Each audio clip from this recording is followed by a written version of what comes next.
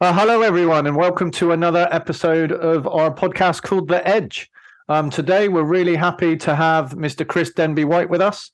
The introduction here was really because Chris had written an article that we're going to talk about a little bit. But I also met Chris recently. I would say I bought him a coffee, but actually, he was already in the coffee shop that we visited.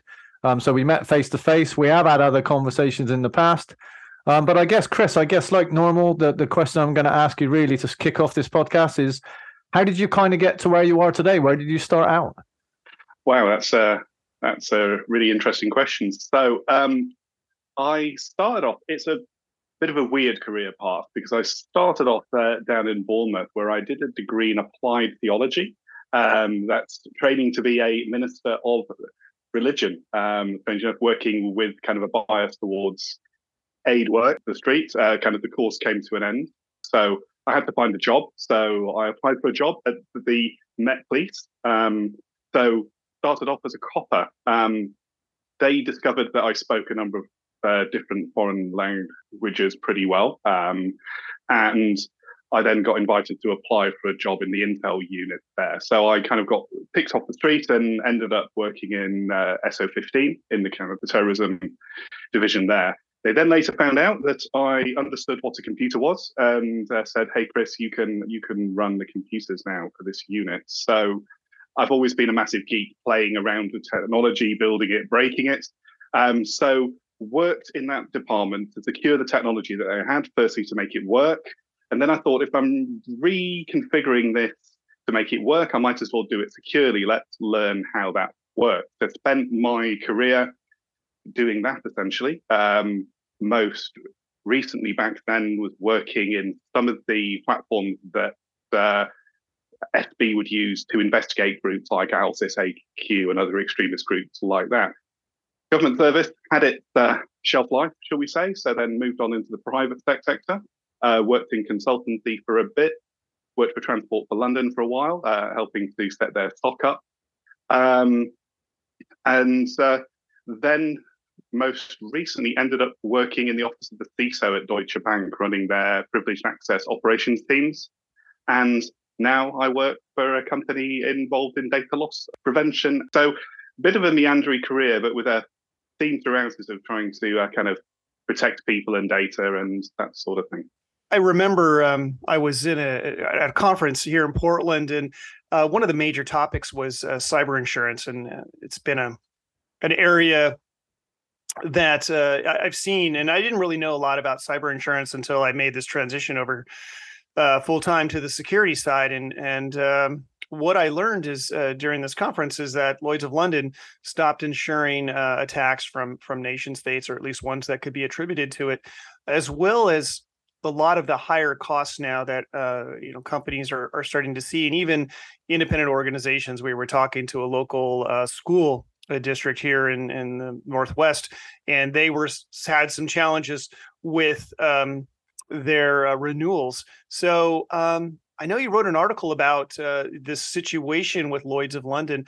Wonder if you could kind of dive in, provide kind of some high level thoughts around it, and then for people looking to renew their cyber insurance or getting into it, some advice around that area. No, absolutely. And I think with many things, if not arguably everything inside of infosec, it's a question of risk. And I think when the news broke in August, there was a lot of scaremongering articles. Oh, there's a whole swathe of cyber attacks that are not going to be covered. What's the point around cyber insurance? And I think a lot of people forgot that insurance companies are businesses like any other. They have responsibility to their shareholders, and insurance works by analyzing the amount of risk that the insurance company is taking by covering certain things, and then dividing that by the number of policies that they have. I know this is an oversimplified version of the actuarial stuff that takes place, but I think in relation to that, it's all about risk. And cyber security insurance is it's not a new product, but it's definitely not a legacy old product. So initially what you saw, the cyber insurance would come out and people would be purchasing it, and insurers didn't really have an understanding of kind of what the long-term risks were. And the cadence and pace of various recent large cyber attacks hadn't taken place yet. So I think it got to a point, certainly for Lloyd's, where they saw these large-scale cyber attacks taking place backed by nation states, and that significantly elevated their risk of giving people insurance. So obviously they have to make exceptions. I drew a parallel recently to that old film, The Man Who Sued God, who, it's about boat insurance, where his boat was taken out by a typhoon or something, and the insurance company said, "Oh, this is an act of God, this is an act of war." And these are exclusions that you see in other kinds of insurance policies across the board. So it shouldn't be necessarily too surprising to see that. But I think the real issue here is premiums and the way in which insurance companies come to those premiums. And on the flip side, the way in which companies view cyber insurance as a product, as in its purpose, because a lot of people I've spoken to throughout my career doing kind of the consultancy work is there's almost a tendency to be, well, we have a choice. We could either do cybersecurity or information security, or we could just accept and insure away the risk. And cyber insurance was never designed for that in the first place. It's more of a safety net as opposed to not wanting to deal with something yourself. And I think that's something that cyber insurance companies are becoming acutely alive to when they enter into these pre-cover negotiations and conferences with their clients. They really want to see that companies are actually doing something. They're addressing the low-hanging fruit. They actually have processes in place. So how do you see this working out? I mean, if I look at cyber insurance and I bring in the auditor or whoever it is that's the actuary, whoever is figuring out, it's going to be X, they're going to kind of give me a list of items. They're going to be like, hey, box here, box here, box here. These are the things you must do. And then, they're going to spit out a number. That doesn't seem to me to be a really good way around building a security organization within a company. I know you wrote a little bit about this and some of the ways that companies could go about looking at it to kind of reduce their premiums. Can you kind of talk to me a little bit about that? Absolutely. And again, it's about reducing the unknown, because one thing that insurance companies really, really dislike is unknown risk. They can handle risk. If something is high risk, then they can assess accordingly. And what insurance companies really want to see is that companies have an awareness of what normal looks like in their infrastructures, with their IT, with their access of their data, and that they have controls and processes to be able to identify the abnormal. So I think the greatest level of kind of advice I could give for people wanting to have those meaningful conversations with their insurers and with a view to reducing their policies is to have processes and programs in place, things like data loss prevention, identification of kind of misuse of accounts, malware infection, those things that are currently in place. We talk about these tick boxes that the insurance companies bring in, but these frameworks pre-exist that. There are things like the CIS control, NIST, and these are all frameworks to determine what does good look like when you are looking after your information systems, when you're looking after your data inside a company. And I think all that insurance companies want to see is that these frameworks are being taken seriously, and not only those controls being put in place, but there is a means to track how effective these controls are. Because there's a great deal of difference between assuming you're doing the right thing and being able to evidence in a really tangible way actually doing the right thing. And I think it's the latter that insurance companies are looking for there. Yeah, and you wrote about this in your article, and you said essentially this could be achieved in a number of ways, and three of them are very obvious. So visibility, I mean, that's you got to be able to see within your organization what's going on and make that available to a system or a SOC or so on and so forth. Training, obviously, we need to do better about training our employees, making them good digital citizens. Reportability, obviously, we want to have the ability to go to the board and say, hey, we're doing a good job. But I thought the last one was really interesting and understanding the data journey, right? I know you do a lot of work in the DLP space, but can you talk to me a little bit about what you meant by understanding the data journey?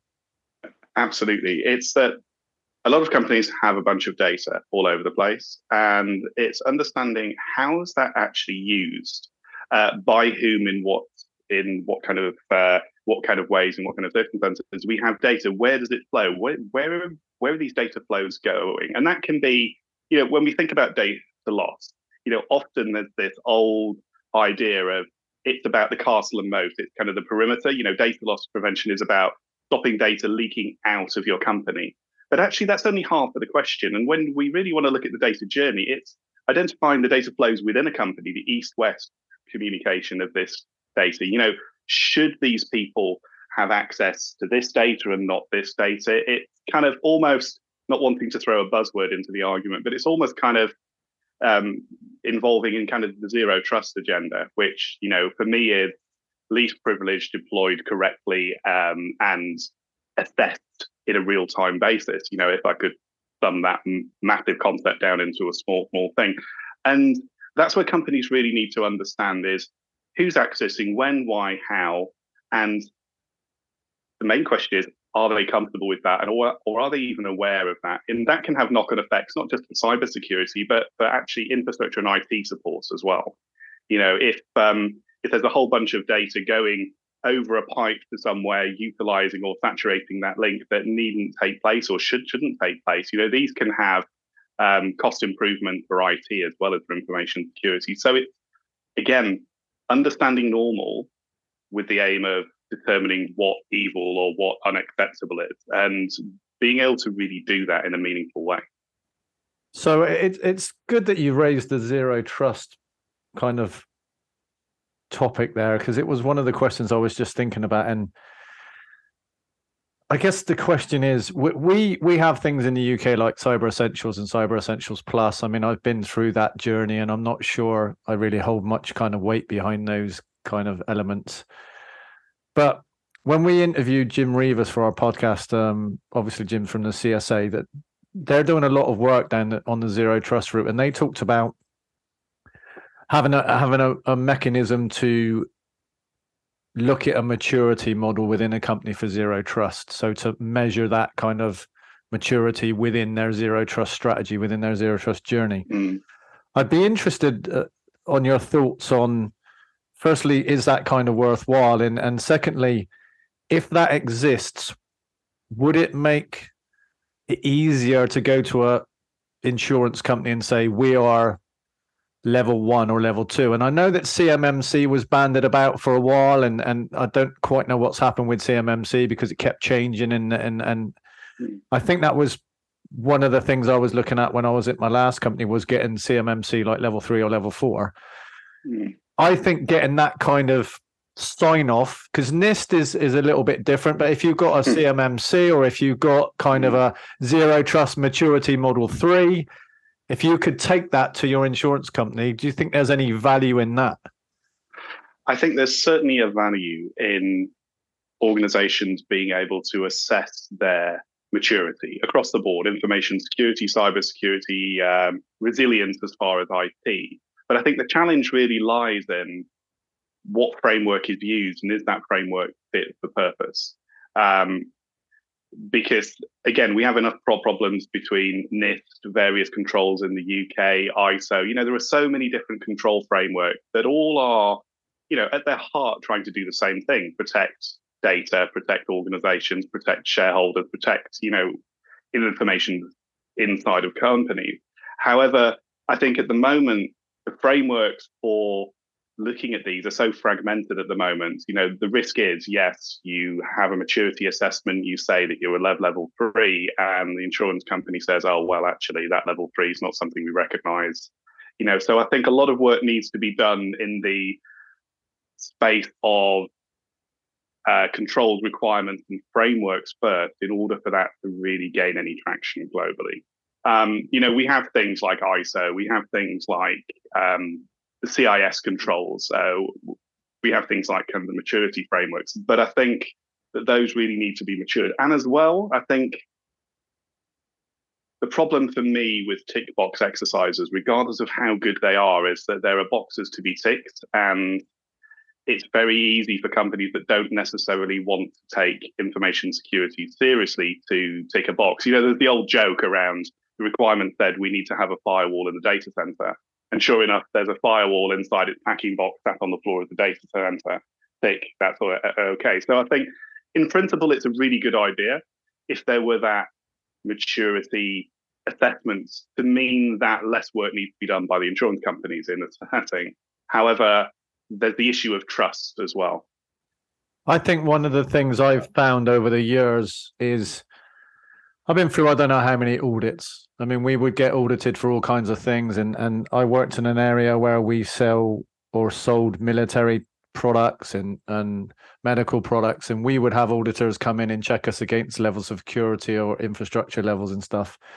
And no offense to the people that got sent in, but a lot of the time they were from one of the big consultancy companies, and they were a graduate, and they would come in with their pretty spreadsheet with their tick boxes in, and they would be like, does your virus checker update on a weekly basis? And my answer would be, no, because we don't have that type of virus checker anymore. Kind of the DAT file updates went out about 20 years ago, and they'd put a big cross in the box. And I'd be like, no, you're not understanding.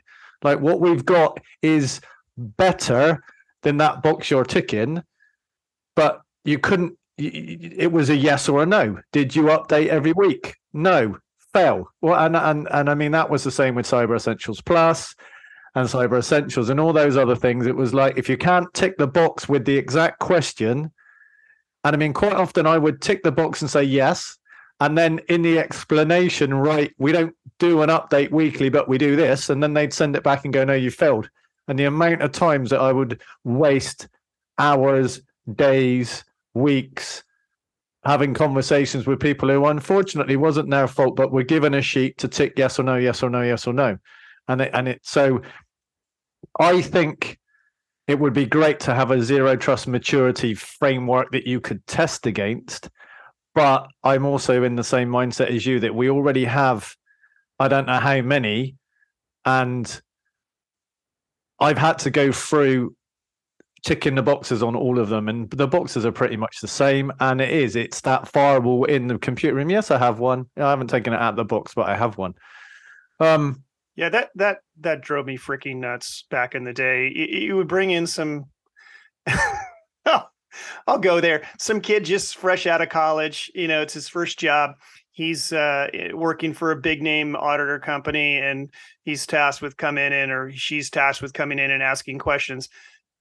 And honestly, they don't know any background. We were doing PCI audits, and we were an early company adopting encrypt on swipe. So, we never saw the data flow. We had no access to the keys for that data to, de-encrypt that stream going to the credit bureau for authorization. Yet we would get asked, are you encrypting this? Yes, we are. Do you have a firewall behind it? No, we don't, because all the data in flight is encrypted, and we can't access it. We don't even store the credit cards on site. And these people, they just didn't have the background knowledge.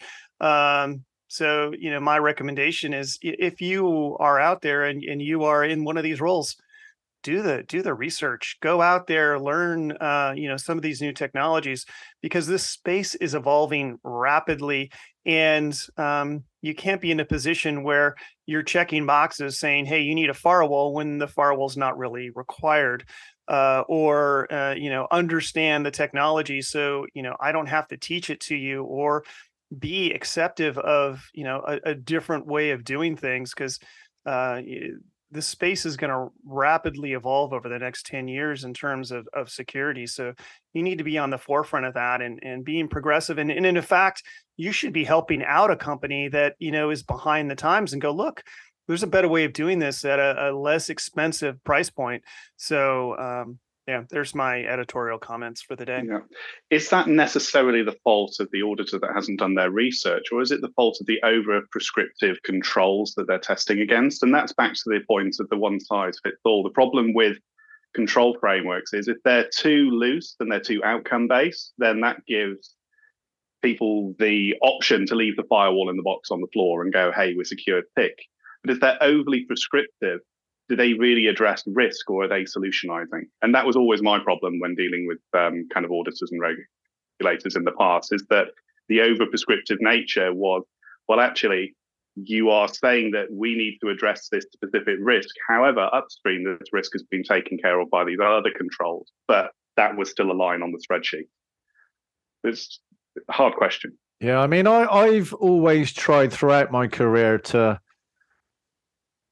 do the right thing, to be as secure as I possibly could. And don't get me wrong, over the years, IT evolved, security evolved, and you couldn't always be on the front foot. Sometimes you were on the back foot. But I was not one of those people that just wanted to tick the box to get the auditor to go away and say, yes, everything's fine. I actually wanted to make us more secure and make it more efficient and make it easier for the users. But however, I have come across an awful lot of people that really had no interest in actually spending money or making things any better or making things more secure. They just wanted to pass the audit. And that just wasn't me. And I've never asked John the question, but I'm sure that wasn't John either. No, I mean, no. Certainly wasn't me either. No. I've had some of my best fights when I've said to people, hey, let's just take a step back. Let's look at the risk and let's address the risk. How hard can it be? Because sometimes, I'm sure you've had these conversations as well. You get to a point where you're working with people where the effort expended to just tick the box and to justify just ticking the box is actually far greater than making the infrastructure more secure. And, that irony always used to both amuse and frustrate me in equal measure. I think we live in a world where cybersecurity is expensive. It's like the wedding cake scenario that I talk about, that you can go in a shop and buy a cake for £10. If you go in and say it's a wedding cake, it's £100. Cybersecurity tends to be a bit like that. And I think some of the vendors are to blame for that because they want to make their money. And I get it. Businesses is businesses. But equally, there's an opportunity right now, or I feel there's an opportunity right now that the pandemic was bad for a lot of people, but there was a lot of innovation. So there has been some positives come out of it. And that innovation has been vast. I mean, more than I've ever seen. And that, for me, if I was still like not on the dark side, if I was on the light side and I was still kind of in a customer role, I would use that as an opportunity to go out to look at what was available across my whole suite, infrastructure, security, look at what has evolved in the last 2 or 3 years. Things are going to be tough over the next year, 2 years. Let's talk about recession. Budget's going to be cut. I would want to reduce the number of products that I've got there. And I would want to go out and buy products that were those products that have been innovated over the last 3 years. And that's not about ticking a box. That's actually about making things better. And there's always this concern that to make things better, you have to spend money. But like I said, right now we have an opportunity of possibly saving money and taking a step forward. And that doesn't always happen in IT. No, absolutely not. And I think that, when you look at the history of information security up until, I think, pre-COVID, there's been a lot of layering legacy technology on legacy technology. And you're right, purchasing tons and tons of stuff. And it's affecting the industry in many different ways. Not wanting to jump onto the skill shortage conversation, because I'm sure we don't have nearly enough time for that. And that is an issue, absolutely. But also, where I've worked with companies where, they buy 25 different pieces of niche technology for information security, each requiring someone to know how it works. And then they say, oh, we haven't got enough skills to run all this stuff. And, a simplification, can help people understand and have the skills they need in order to do their jobs. But I think this purchase everything or purchase a load of stuff on top of each other, that has to end at some point. And the simplification is long overdue. I also think that's a bit of a leadership challenge too. If you're not thinking about, am I bringing a product into my portfolio, my technology portfolio, and asking yourself the question, is this going to make my life simpler? Is this going to make more cycles for us to do innovation or do projects that help the business? You've got to be asking yourself that question as opposed to chasing the shiny object because, vendor X promised you the world, and then, you don't do your due diligence, you don't do the point of proof of concept, and you don't really understand the tool, but yet you bring it in, and for a variety of different reasons, it becomes shelfware. That's a leadership problem. The illustrious find evil button that many people sell, but yet it does not exist. I know you said about the skills shortage, but I think it is a topic that's worth talking about, and we have a little bit of time. So let's see. Maybe we need a follow-up podcast in that in detail, but we speak quite a lot about the skills shortage, or is there one? I'd like to think that I had the opportunity to leave university. I worked for a little bit supporting games, which I love doing, but it wasn't paying me enough money. So I then jumped over and kind of did IT support and grew from IT support, service desk, etc. But I worked for, I would say managers, but I saw them as leaders. So I worked for some leaders that allowed me to make mistakes, that allowed me to evolve with IT. I mean, when I went to university, I'd never seen a computer. I mean, they were kind of a new thing.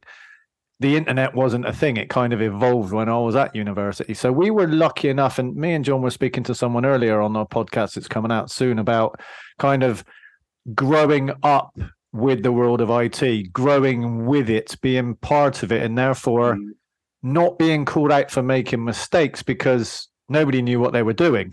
I mean, nobody had done it before. I remember laying Cat 3 cabling from a BNC replacement because no one had ever done it. I think the issue we have now and why we talk about a skills shortage is we've had lots of people that have had the finger on the pulse when it came to security for a while and therefore have transitioned into, say, a CISO role. But you've also got a bunch of people that were infrastructure engineers or network engineers that aren't going to transition into being pen testers or SOC analysts, because I think actually it is a different role. Like all the three of us have lived through the kind of the evolution of IT, and therefore we've been brought up with security and we have a rough idea about it. If you're coming in today fresh, you talk about cyber as if it's one role, but it's not. It's a multitude of different roles, and there's so many entry points. And I certainly feel that there are people at the top, like the CISO, and they're under a massive amount of pressure because the finger gets pointed at them for a compromise, and it's not necessarily their fault, or they have budget or staff to make any difference. Then there's this kind of big gap between them and entry-level positions.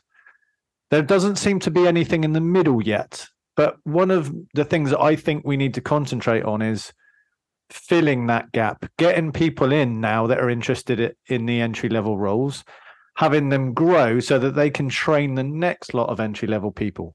And when I say entry-level, I don't necessarily refer to age. I'm not talking about the younger generation because there's an awful lot of people of all ages that want to transition into cyber.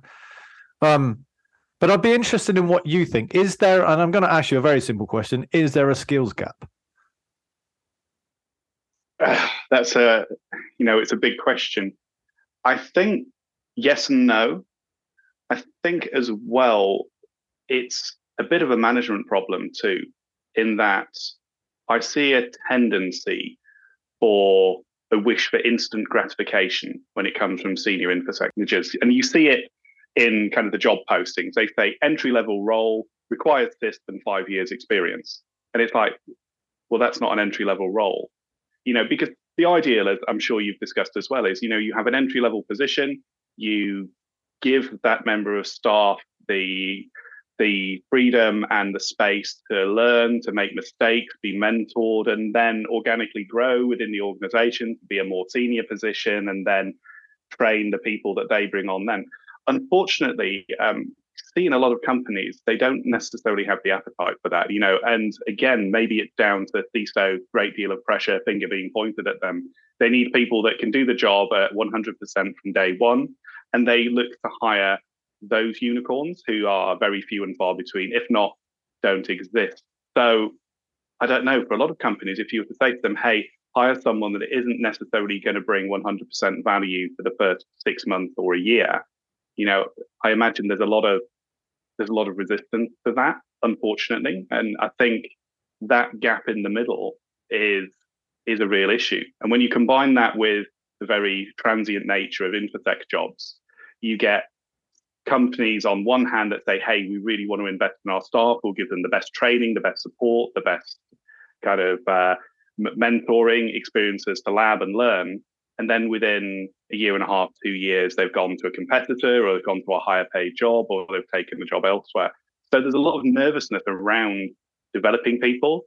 So I think it will take almost kind of a cultural shift in the industry for people to really feel comfortable to invest, because that's the way it should be done.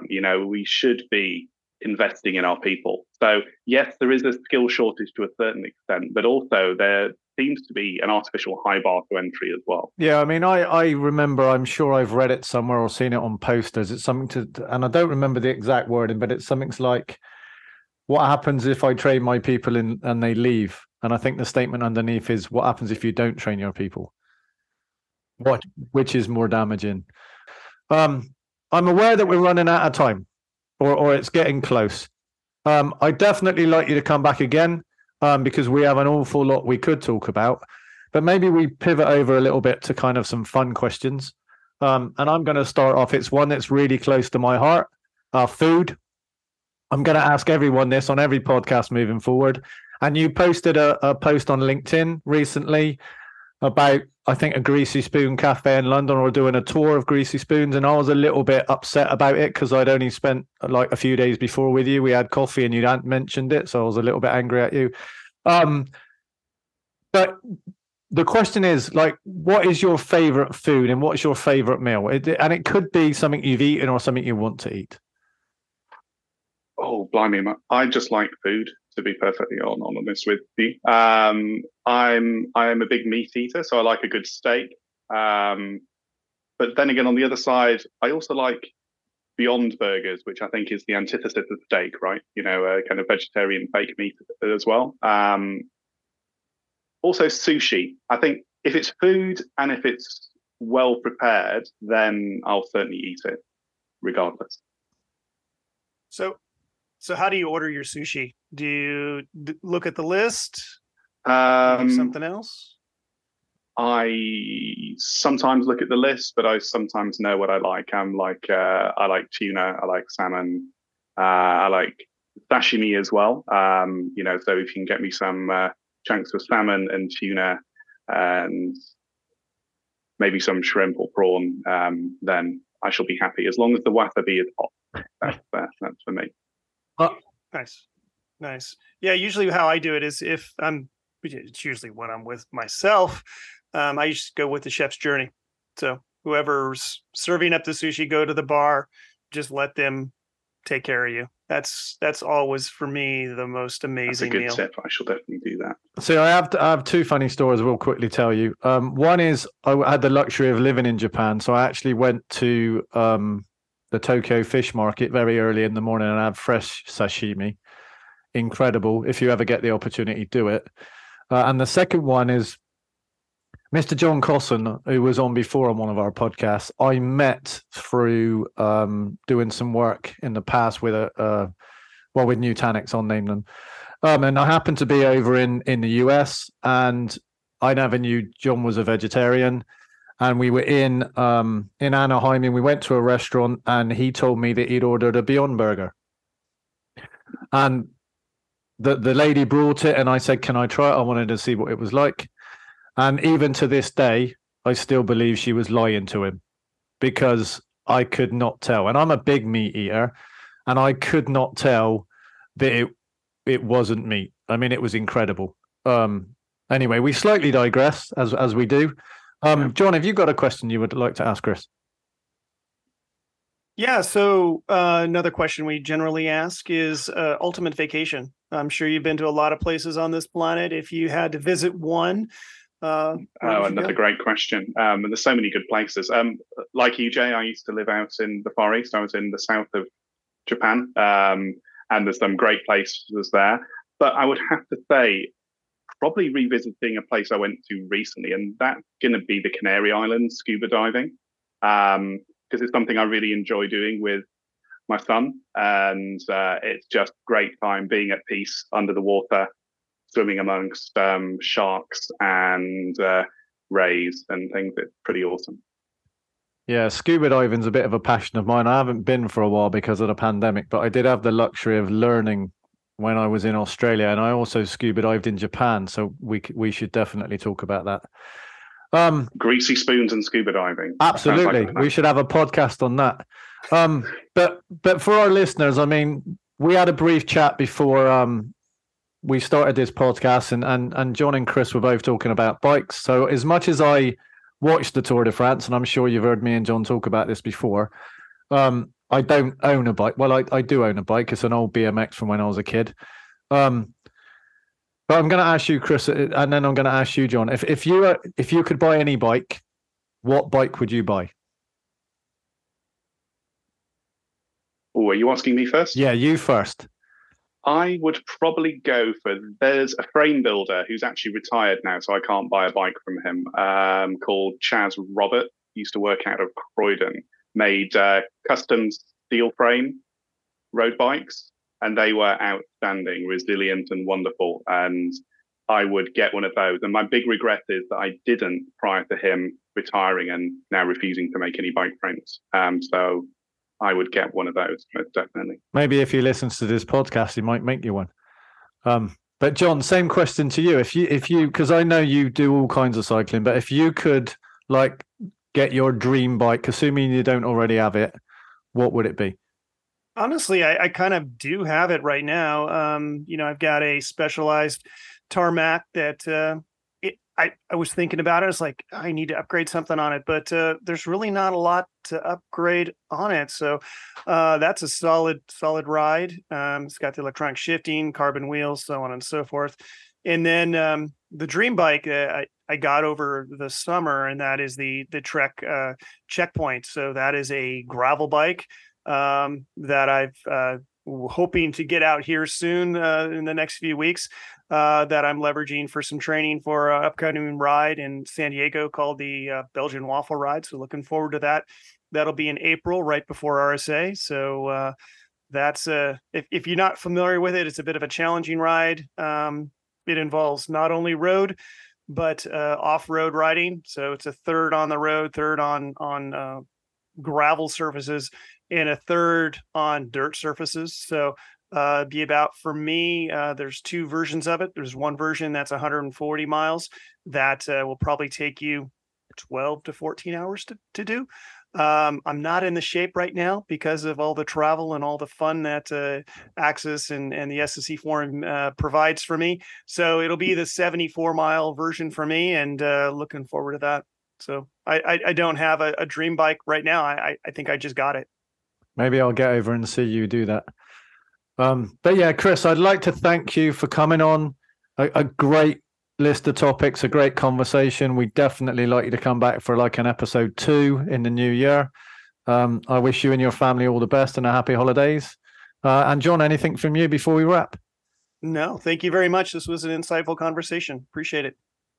Oh, thank you. And thank you for inviting me on. It's been really great. Thank you very much.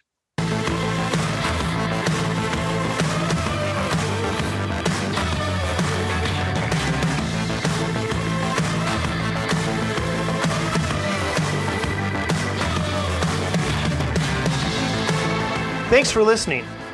If you enjoyed this discussion, please give The Edge a like and a follow on your favorite podcast service. And also connect with the SSC Forum on LinkedIn. Get all the latest updates and news on the phenom known as the Security Service Edge.